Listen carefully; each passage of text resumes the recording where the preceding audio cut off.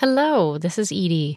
Before we get started, I wanted to make sure you knew first how much we appreciate you, and that in honor of Teacher Appreciation Week, right now at Heinemann.com, you can get 15% off and free shipping on all Heinemann professional books. This offer runs until May 11th. Head on over after the episode. Some restrictions apply. See the website for details.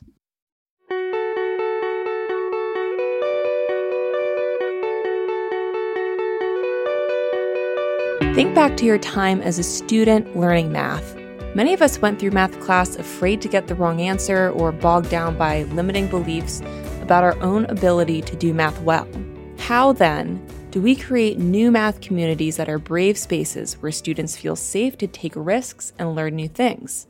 I'm Steph from Heinemann, and today we're passing things over to Kent Haynes. Kent is a Heinemann Fellow alum and middle school math educator. He's joined by Ilana Horn, author of Motivated, Designing Math Classrooms Where Students Want to Join In. Kent and Lana talk about building a risk-taking community, acknowledging different strengths, and fostering learning relationships with students. Here's Kent with more. A few years ago, I read a book that seemed like it was tailor-made for a teacher like me. I was a few years into the classroom, and I had found a baseline level of competence in my math classes. I knew how to structure a lesson, how to work backwards from my unit test to plan out my sequence of topics. I knew how to get the kids to listen to my instructions. But I was also keenly aware that there was something more, something that I had seen in my students on occasion, which was true, honest engagement with the material. On certain days, my lessons just came together, and I could hear my students talking and sharing math ideas freely. Not every day, but every once in a while. And I was hooked. I wanted more. And then I read this book, Motivated, which gave me a way to think about what was happening in my classroom on those good days and what was missing on the bad ones.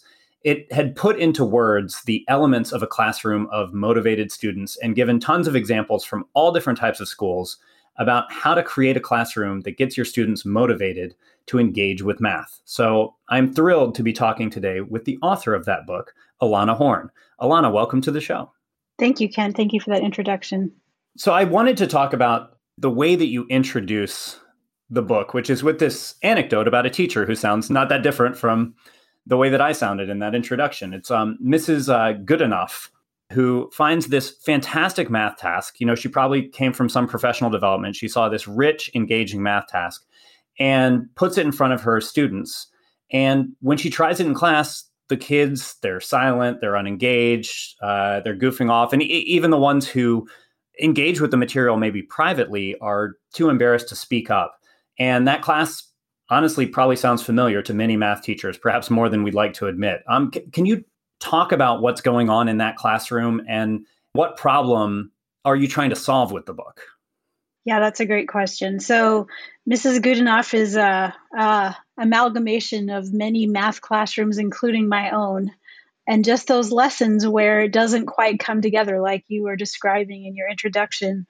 As a part of my work as a teacher educator and as a researcher, I spend a lot of time in math classrooms all over the country. And I often am spending time in classrooms where teachers are trying to incorporate rich tasks into their teaching. And that lesson, that kind of dynamic is just something I see time and again. And it can be pretty discouraging for a teacher. They want to share the rich mathematics with their students. They want to give them an opportunity to have those moments of discovery and delight that can come when you're working on a rich task. But just getting the social piece together is a challenge that I don't think we've talked about enough in mathematics education and in teacher education. So that was, not to title drop or anything, but that was the motivation for me to write the book, is that I just saw that as a missing piece of the conversation. We did a lot of work after the NCTM standards and Common Core and so on came out of developing some really wonderful curriculum materials, but we didn't give teachers enough tools to think about what kinds of conditions need to be available in the classroom to really help those tasks take root. And I love this about your book, the amount of emphasis you put on that idea of social risk.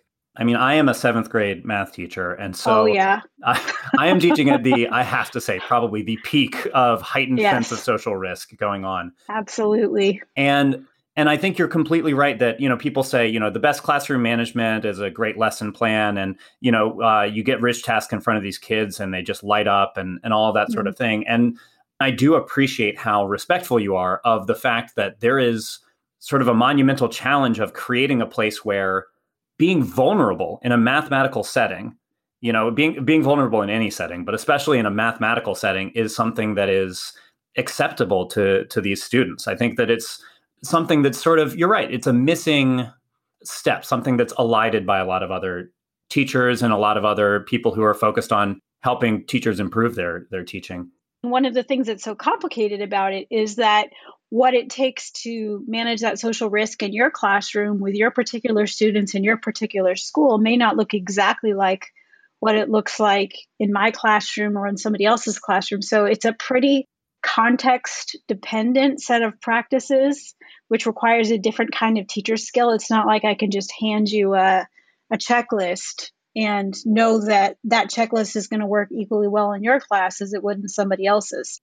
Let's talk about what that is, because it's not a checklist. It's not a here's 57 things you can implement in your class on Tuesday, but it is an elaboration on these 5 important features of what you call a motivational classroom, a classroom where students are motivated to engage in the mathematics. And I love that the way you're approaching it is to sort of create this framework and then say, what does this framework look like in all of these different classrooms?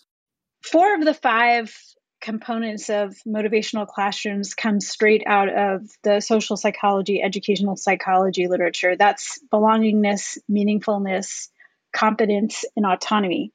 Those are things that we've known for a really long time, are components of when we see people motivated to engage in whatever activity, you'll usually find aspects of those things. The accountability piece was kind of a discovery as I was talking to teachers. And I think that the reason for that is that the social psychology literature really focuses on how individual people feel motivated to do things. And because teachers are conducting a classroom community, and trying to get students to interface with each other. So there need to be a set of norms and kind of community structures that allow people to work together in a motivated fashion. That's why the accountability piece became important, because you have to be beholden to a set of norms and expectations about what it means to be in this classroom. What does that look like in all of these different teachers' classrooms? What did you notice in terms of common threads between some of these teachers that you featured in the book? Let's just take belongingness as an example. I think at the heart of all of the teachers' practice was a real attention to making sure that students knew that they were welcome in their math classroom. And I think, sometimes people say to me, well, how is this different than, say, an English language arts or whatever other subject classroom? And it's interesting, Kent, that you were talking about teaching 7th grade, because we know that middle school is when kids in the US, their confidence and like of math tends to drop off. And, at that point, we've introduced a lot of standardized testing. We've used math as a real sorting tool to label kids. We've given kids a lot of ideas about who is and who is not good at math. And so I think in math class in particular, kids come in with pretty clear ideas about whether or not they belong. And so seeing how different teachers created that sense of belonging for different populations of students and different kinds of age levels and different kind of teaching environments, and to be honest, with their own different kinds of personalities. Some people really are more outgoing and gregarious, and some people are more quiet, and their superpower is a kind of quiet listening observation. There's a lot of different ways to create that belongingness. And part of what I was trying to illustrate by showing it through these different teachers, the focal teachers in the book, is that it's not so much the how, but more the why of what we're doing, and that different teachers can kind of find their way of creating those conditions for their students in a way that's authentic to their own personality and strengths as a teacher, which I think is really critical for developing teaching practice. Yeah, I think it's so interesting to see, and what I like how you have these, I believe, 6 teachers that you've highlighted, but you've also sort of sprinkled some great ideas that you found from teachers who aren't necessarily focal points of the book, but you just happen to bring up. For example, one that I love and have used for several years now is Sarah Vanderwerf has these name tents where she gets students to write a little note to her, and then she writes a little note back on the inside of their name tent that she's using to learn their names. And so then, by the end of the week, they've had 5 days of little notes passed back and forth. And I have found that it is such a powerful tool, number one, for getting to know who these kids are, and number two, for getting them to realize that I want to know who they are. Exactly. Honestly, the first week of school, I try to have everything ready to go because I don't really have time for anything other than replying to all these comments. And yet I feel like it's such a valuable use of my time. And of course, if I had 170 students or something, I don't know that I'd be able to do that. Right. But because, as you said, context is really important. But I do feel like it's doable for me if I have 80 to 100 students. I can Right. make that happen. And you learn so much from those first few days. Part of the idea too is that by offering a bunch of strategies and tools, but framed around purpose and intent, teachers can strategically use their time, because you're right, it isn't sustainable even for 1 week to write 180 messages after school every day, because if you spend 1 minute per kid, that's 3 hours. So this is perhaps a good chance to move into the idea of competence, because you were talking about these different classes where some students maybe have been very successful in math in the past, whereas some students typically haven't. And by the time you're in a secondary math environment, you've probably already been sorted into that sort of situation where you're either in a class where you are surrounded by a lot of people who have not felt very confident in math in the past, or surrounded by a bunch of people who have.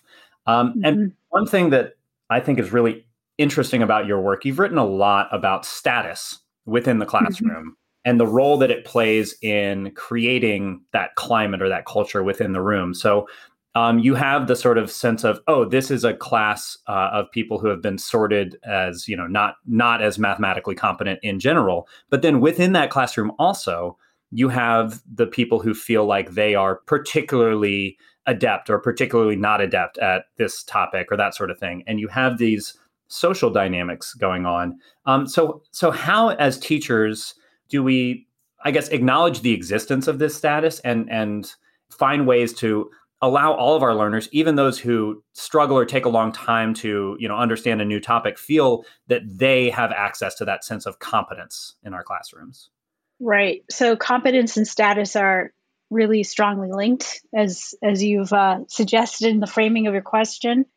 Usually, a lot of times, I should say, in school math, we kind of have a hierarchy of who's good at math based on either standardized test scores or, interactionally in class discussions around who can get the answer the quickest when a teacher asks a calculation question and who gets the answer right most frequently. So if you think about the entire field of mathematics, we kind of dilute the types of competence we value in school math to quick and accurate calculation, which is not only a poor representation of what mathematics actually is and entails, but it's kind of ludicrous in a day and age where a lot of us walk around with computers in our pocket that are more powerful than the ones that launched a rocket to the moon in the 1960s. So we have supercomputers basically in our pocket. So quick and accurate calculation should no longer be what makes or breaks our views on mathematical smartness. And on the other side of that as well, when we look at the field of mathematics, when we look at the history of mathematics, we see that what moves the field forward isn't somebody getting an answer right quickly. It's the deeper understandings. It's making important connections. It's coming up with a elucidating representation. It's asking a provocative question. It's asking the what if questions that extend our ideas and understandings. And those kinds of mathematical competencies are often not valued in classrooms, even though we have a lot of kids who may not be quick and accurate calculators, but who can do those other things.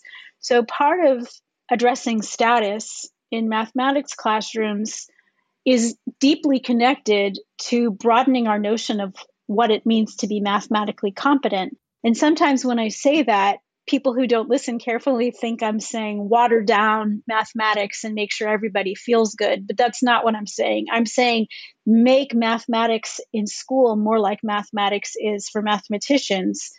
Make it more rich and make the things that those of us who've had the experience of working in mathematical fields, what we like about it, those experiences of discovery, of connection, of insight, that should be more of a part of what kids get to experience in schools.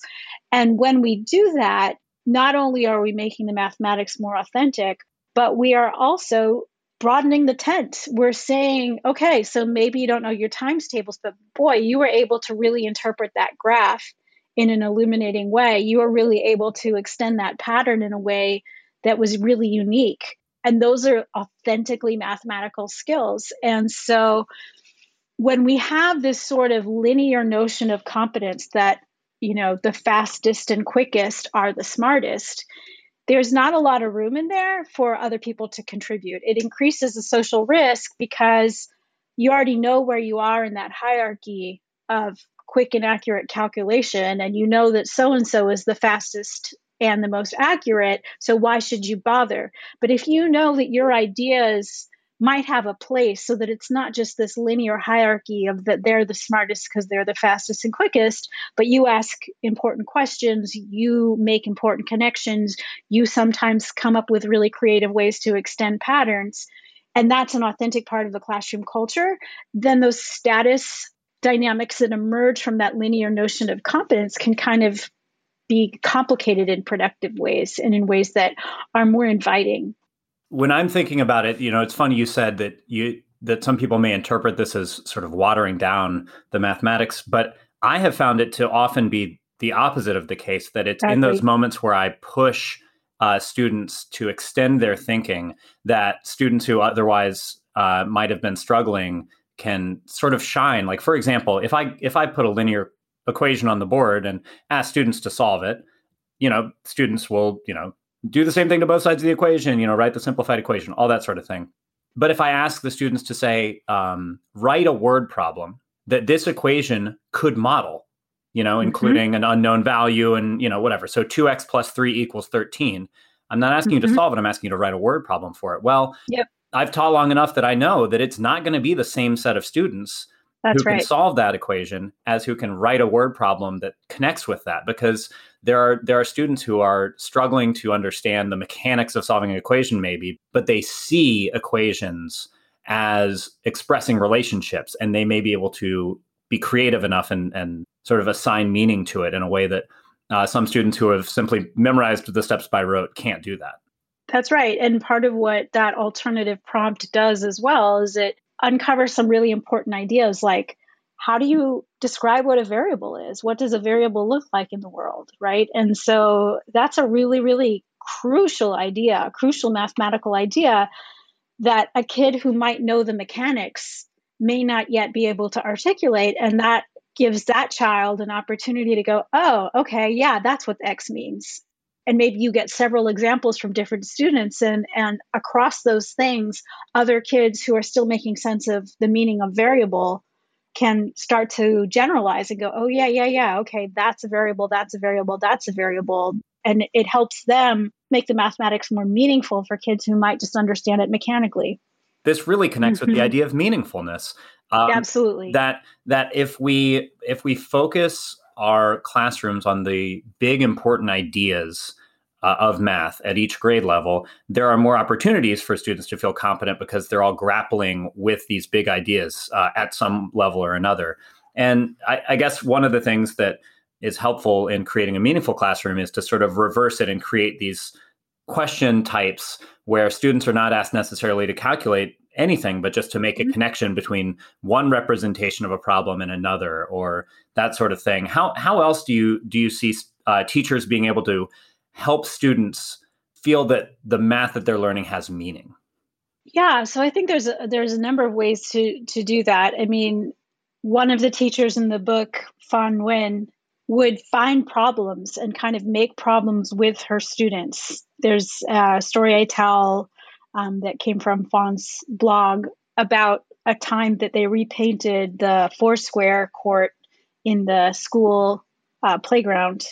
And Fawn was like, "Ooh, I wonder how much more area it has now," right? And so she asked the question to her kids, and they went out on the playground, and she said, "What kind of information do we need?" Because you could see the old lines where it was, they painted over it in black and then repainted with the white lines, so you could sort of see still the trace of the old Foursquare court.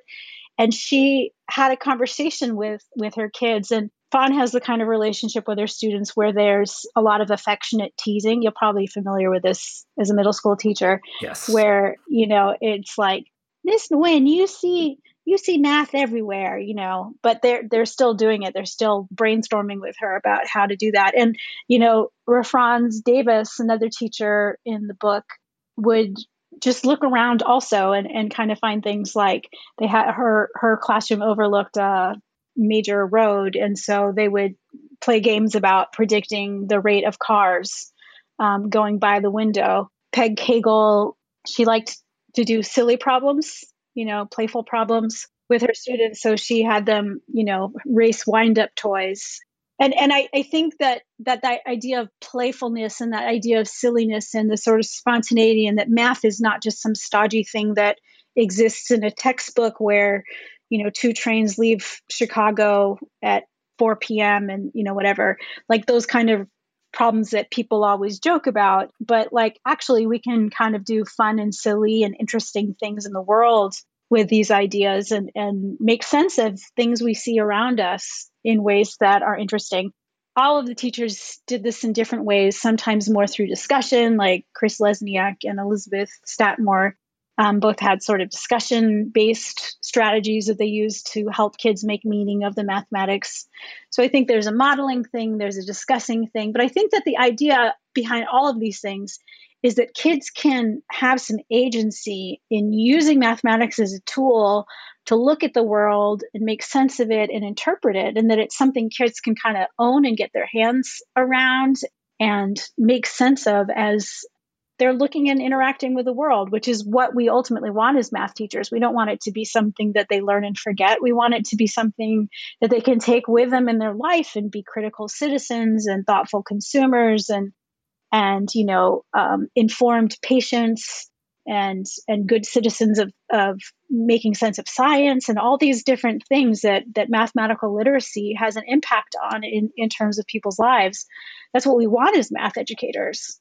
So one other area that I was really interested in talking about is accountability. And the reason I'm particularly interested in discussing this with you is that in addition to having written this book, you've written a great deal about a lot of other educators and professional development resources for teachers that are very focused on accountability. It's not as though you feel that accountability is not an important feature of a classroom. It's just that I think you have perhaps a little bit of a different way of thinking about it. And I'd love to hear you sort of expand on that a little bit. So I think it's important that for me, accountability is also coupled with student autonomy and meaningfulness, and that those things are important parts of the framework, especially when we're talking about adolescence, right? That part of the job of adolescence is to develop autonomy in the world and, just developmentally speaking, to feel like they can go in the world, have some mastery over it, be independent, not rely on, as they did when they were smaller, the adults around them to help them navigate, right? That is one of the key tasks of adolescence. So there needs to be accountability in the sense that we as a classroom community have norms. We have ways that are okay to talk to each other, and we have ways that cross lines that are not going to be okay. And that's really important for managing issues of social risk, right? Because even if you develop really great rapport with your students one-on-one because you take the time to do name tent notes the first week of school, if kids are going back to their seat and being bullied, they're not going to take those risks in your classroom when you're trying to get up a really good discussion about some mathematical ideas. So there has to be kind of a degree of safety within the community itself. Also, just in terms of mitigating risk, there need to be norms around things like mistakes, and that it's normal to make mistakes. That's what we do when we're making sense of things. And that to get away from this idea that people who are good at math never calculate things wrong, right? That, yeah, of course, I forgot my negative sign. Okay, no big deal. Let me fix that. Thanks for catching it, and let's move on. And I think that there's a kind of culture of nitpicky pedantry that sometimes people experience in math classes that makes them fearful to speak up. So that's what I mean by accountability. I know accountability is kind of a loaded word. I don't mean the accountability like assessment, and I don't mean accountability like especially high stakes assessment. I mean the way that we hold each other to a shared set of expectations as a classroom community, but the fact that that goes with these very relational things like belongingness and autonomy means I'm never going to just shame you into meeting those expectations. If I don't see you meeting those expectations or acting in a way that is supportive to our community, I'm going to respect your autonomy as a thinking, thoughtful, hopefully caring human being, and have a discussion with you about, when you use those put downs, I notice that other people get shyer to speak up. So I really want to work with you to not have that come out, because it makes it really hard for us to have conversations in our class. So that's very different than like a cold calling, I'm going to catch you not paying attention in class, and you have to be fearful in my class of being ashamed because I'm going to call you out and everyone's going to know you weren't paying attention. What a good moment that sort of sums up the big idea to the book here. It's not accountability. Like if you're reading this book looking for how do I hold my students accountable so I make sure they all do their homework, that's not at least directly in this book, but it's how do I make sure, like, how do I handle the fact that all the other students snicker whenever one of my kids says something incorrect or what have you. This book is really helping teachers think through those, which are frankly much more challenging to manage, I think, as a teacher. And frankly, absolutely, if you're getting these sorts of things right, the other management and accountability issues are really alleviated, at least in my experience. If you've got your connections with students and if you have helped create this idea that we are a learning community, then, there's a lot of students are willing to do a lot more than you might have expected at the beginning of the year. At least that's been my experience with this. Absolutely. I remember a parent coming in and saying to me, "What are you doing in your classroom? He comes home and he just wants to do his math homework." And that's never happened before, and I'm not saying that happened all the time, because I can tell you about all the kids who didn't do their homework too. But there are kids for whom just that connection and just that sense that you're paying attention is such a powerful inducement to do these things that we do as we do school, and there are so many kids out there who are very, very relationally driven, much more so than they are for some kind of distant outcome, some abstract thing of college or jobs or whatever that feels a million years away when you're 14 years old. My teacher's going to be excited and give me that stamp on my homework. That's exciting, and that's going to happen tomorrow. And I like being a part of that, Mm-hmm. And yes, I did talk about putting stamps on homework because it's amazing to me. Even my college students like stamps on their homework. There's certain things, like, yeah, absolutely. Just a little sticker, right? Like, It just makes you happy. I mean, they give us all as adults, they give us stickers when we vote, right? Mm-hmm. I mean, and I wear my little sticker and I'm all proud as I walk around on election day with my I voted sticker, like there's room for that too. It doesn't all have to be this abstract, complex stuff. That's so funny. I do need to, I need to get some stickers in my classroom. That's what I'm thinking now. Yeah. Those 1,000 sheet, those ones with like all the little happy faces, mm-hmm. different sparkles. Oh, absolutely. Which is so funny because, again, context is key. Like, I am not a smiley face sticker type of teacher, but I could Yeah. find my version of that, right? I can, Yeah, totally. you know. No, I knew a teacher who had a real ability to find super weird things Mhm. like that, like the very, very weird versions. And that was very much his personality. And kids loved it because he would have like pickles or, just some weird, odd. Yeah, just a pickle Anyway, sticker. a pickle sticker, you know? Hey, do I get a pickle sticker today? Oh my gosh. I love this. This is that, and I will say this is what I love about this book is I'm alternating between feeling this sense of, oh, look at how far I have to go. These that you end each chapter with these sort of audits, which is a chance for self-reflection. Like, do I have these features in my classroom essentially? Right? And those are a real sort of dark night of the soul for any teacher reading these books, because if you're going to be I honest hope with not. yourself. No, but it's good. I like that sort of thing. I love to be reminded of areas where, if I ever start feeling, like, oh man, I really got this thing. It's like, oh, well, I don't have this aspect of it, right? I could really improve here, that sort of thing. But it's also, there's so many ideas in the book that even if I don't take that particular idea, it gets me thinking about how I can find a way to make that my own and reach that same feature of a motivational classroom in my own way. And that's what I That's really the like goal. about it. That's the goal. And let me tell you what I was thinking about with the audits. They were not intended to be a dark night of the soul.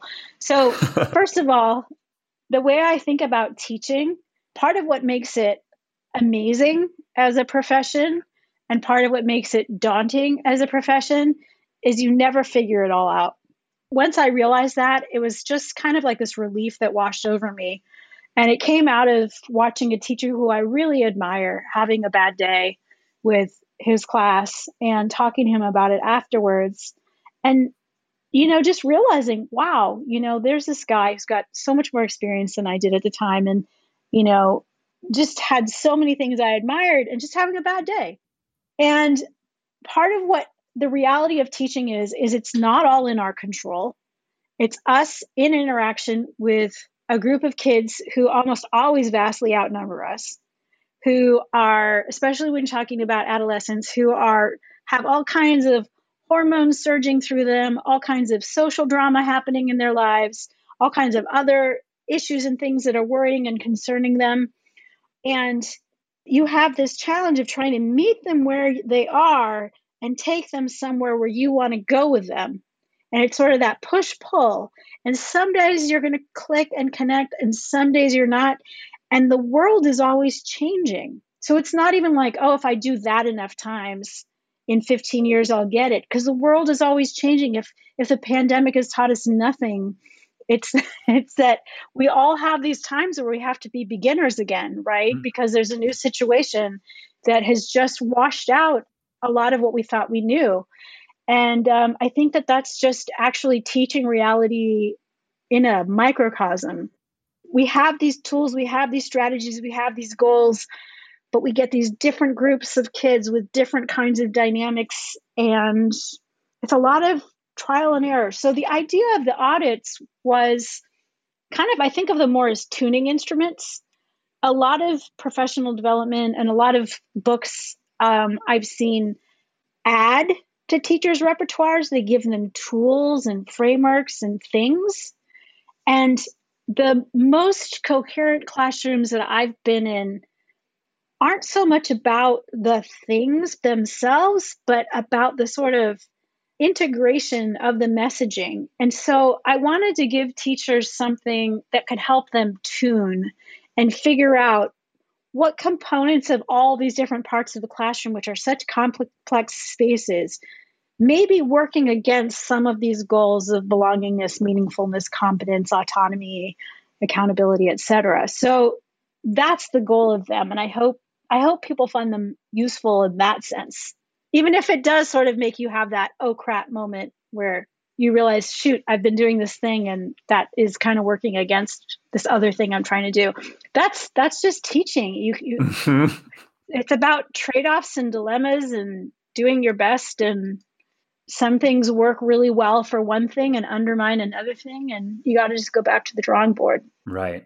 And so let's talk about a teacher who's reading this book and maybe they are having that feeling of, oh, not only I don't do a lot of the routines that some of these other teachers do, to sort of have like whole class discussions or counting circles or whatever these things Right. may be, which may sound a little bit daunting, and maybe they feel like I have perhaps a little bit more of a traditional or sort of like button down style. And I'm not super comfortable deviating that much from it, but I would still like my students to feel more motivated by the mathematics in my classroom. What do you think a teacher who's perhaps coming from a more traditional perspective can still draw from this without necessarily radically changing the way that they approach their classroom? I think belongingness goes such a long way. And I've done some workshops with teachers where we really look at the belongingness in and of itself.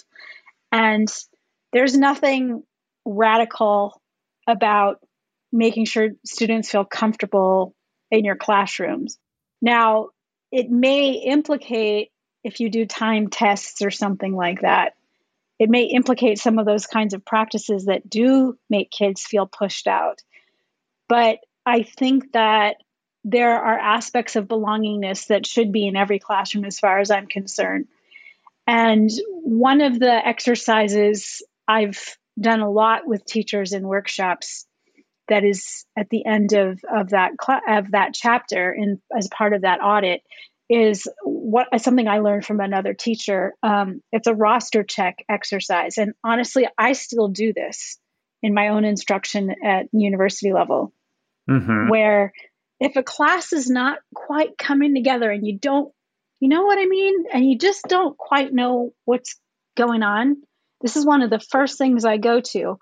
You take your roster and next to each student, you see if you can list one of their strengths, hopefully a mathematical strength, but maybe another strength if you can't get mathematical yet. And then you step back and you look for a pattern. Who is it that you're having trouble getting to know? And I have had teachers have that sort of, oh no moment when they do that exercise. Like I remember very vividly a teacher sitting back and saying, oh my gosh, I don't know any of my quiet girls. And I remember another teacher saying, I don't know my immigrant students, my students who aren't fluent in English. I don't know them. Mm-hmm. And the good thing about that, even though it feels bad to have that moment where you notice a pattern in your own bias, because we all have biases in your teaching, is that then that gives you a pathway of something you can do. And maybe there is no clear pattern like that. Sometimes there's clear patterns and sometimes it's just about personality, like certain kids you just haven't managed to connect with yet. But then that can become your project. So let's say you have a roster of 30 kids and you have 5 kids you really can't say much about. Well, if one of them never comes to class, that's a little bit outside of your control. But if the other 4 are coming to class and you don't know them, you can take the next couple of weeks and make sure you check in with them at least a couple times a week, look at their work a little more closely, stop by and listen to them during class discussions, make sure you call on them, and kind of correct yourself to the extent that you can start to get to know them a little bit more and make sure that they know that you see them. Because chances are, if you don't know much about them, they probably don't feel very seen by you. And that's not good for their sense of belongingness in your classroom. I'm really glad that there is so much that, well, frankly, any teacher can get just from that aspect of the book and really thinking critically about how to make sure their students belong. Because frankly, I know that there are students who have had really beneficial educational experiences in traditional math classrooms, and it's very often from a teacher that they loved. That's right. And it's because they had that connection with that teacher who, maybe presented things in a fairly didactic manner that happened to work with that student, but more so than that, had something in their personality that a student connected with. And so I think that is at the core of what we are doing. This teaching and learning is a social experience. And again, something that we learned from the pandemic is how attenuated that can become when you're doing it virtually. And I can't tell you how happy I am to be back in a room full of kids doing math. It's so different. Yes, and there's just no comparison. So one last thing I wanted to ask you about, because this is a book that is trying to help teachers develop professionally, become better teachers, do a better job of connecting with their students and communicating mathematics with them. And I know that since you've written this book, another one of your major projects has been doing research about professional development and how to best structure professional development so that teachers really get something impactful from that. And, speaking as a teacher who sat in plenty of unsuccessful professional development, I'm very curious. We all have. Yeah. I'm very curious what your research around this has been about and some of your findings. So if you could just share what questions you've been asking and what you found out about it. Well, so we've been partnering with a professional development organization that works with math teachers. And when we built our partnership, part of the reason why we decided to work with this organization is they had math teachers. They met every month with them. And the way their professional development was designed, it kind of hit everything that the research literature says makes for high quality professional development. So we figured that by building out from a place that's already, doing everything right, according to what we know in research, we can learn what else can be done. But here are a few things that are important in professional learning that are not common features of professional development. First is engaging what teachers already know and think about a topic. Too often, professional development workshops are like, here's the latest assessment tool. Here's my strategy for getting discussions going. Here's this. And it's a lot of presenting, but not enough uncovering of how do you think about assessment? How do you think about leading class discussions? And especially when we're talking about in-service teachers, they already come to a professional development workshop with a lot of prior knowledge and experience about whatever they're coming to learn about most of the time. And too often, professional development just tries to add something to the toolkit. But we know about learning, just as a fundamental truth of any kind of learning, that the richest, strongest, most robust learning is going to build off of prior knowledge and experience. And we don't do that in professional development. The other thing that teachers really long for is thoughtful feedback about their actual classroom practice. And that's something else we know about learning, is that effective learning requires a lot of thoughtful feedback. Think of any skill that you've learned, maybe something more recent as an adult. Like I taught myself to knit about 10 years ago. And I know that there were certain things that I needed to have a friend who was a better knitter than me sitting next to me and helping me learn to read my stitches, understand patterns, right? I got feedback that helped me become a better knitter. We too often in education give beginners feedback. And even when there are instructional coaches in schools, they often work with the most struggling teachers. They don't work with teachers who are just trying to get better. So the thing that I started to say is that we usually use instructional coaches to raise the floor, not to raise the ceiling. And also a lot of times, even whether you're getting an instructional coach or an administrator feedback, if you are an experienced teacher, they a lot of times don't have much content knowledge to bring to the discussion about your teaching. And there's a really rich intersection of thinking about the mathematics, thinking about kids' understanding, thinking about how we, the kinds of things we do pedagogically to help kids get through that content, that you kind of need all of those pieces to really dig into. And we don't have that resource here in the US. I've worked a lot with some school districts in Canada where they do have much more of a culture of math instructional leaders and math coaches. So that's a choice we make in our school system to not support teachers with that kind of expertise. But I do think in our experience, the teachers that we worked with were really grateful to get direct feedback about their instruction that involved a lot of delving into the mathematical content too. So that's a short list. The two things that we found consistently hard for the experienced teachers we were working with was the part of the lesson where once they kind of launched the activity and had the kids working by themselves, either in groups or pairs, managing that part of the lesson turned out to be thorny and bring up a lot of things that warranted a lot more discussion and examination.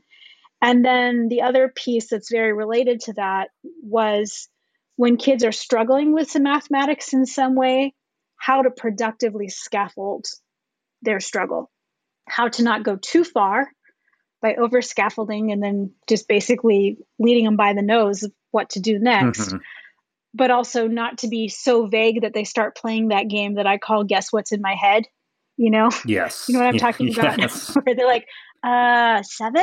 Right. And they're like reading your face. Do I square it? You're like, no, think about it.